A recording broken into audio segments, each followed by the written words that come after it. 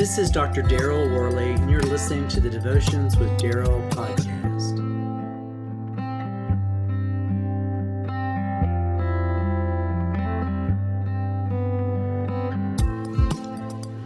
It's so hard for us to wrap our minds around good things coming from something bad.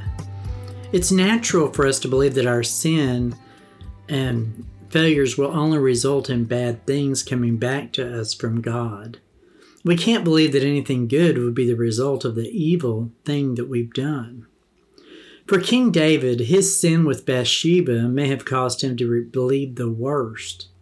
Would God abandon and forsake him and bring the kingdom into ruin? Was God so furious and full of righteous anger that David would never see a happy day again in his life? Would the promises God made to David in 2 Samuel chapter 7 be abandoned because David had failed so deeply? The answer is no. God continued to show steadfast love and faithfulness to David, even despite his sin. God's mercy erupted with overflowing power on the lives of David and Bathsheba after they had mourned the loss of the child they had conceived in David's sin. God granted to David and Bathsheba another child.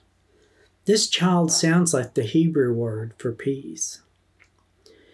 And David comforted Bathsheba his wife, and went in unto her, and lay with her, and she bare a son. And he called his name Solomon, and the Lord loved him.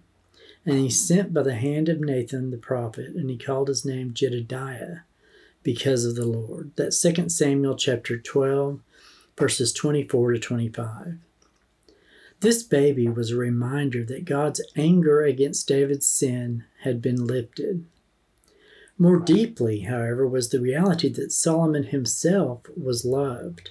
Of all of David's children, it is of Solomon that the scripture says, "The Lord loved him."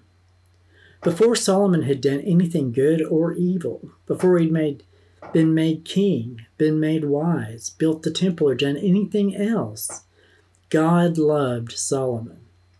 The Lord gave him a special name, Jedediah, meaning beloved of the Lord. Our failures may cause us to think that God's love will run out, but Solomon's birth reminds us of the steadfast love of God for us in Jesus Christ. All who trust in him will never be put to shame, but will instead find, as they confess their sin, the mercy and love of God in his forgiveness. All those who trust Christ are beloved of the Lord. Because of what Jesus has done for us, we can know his love today.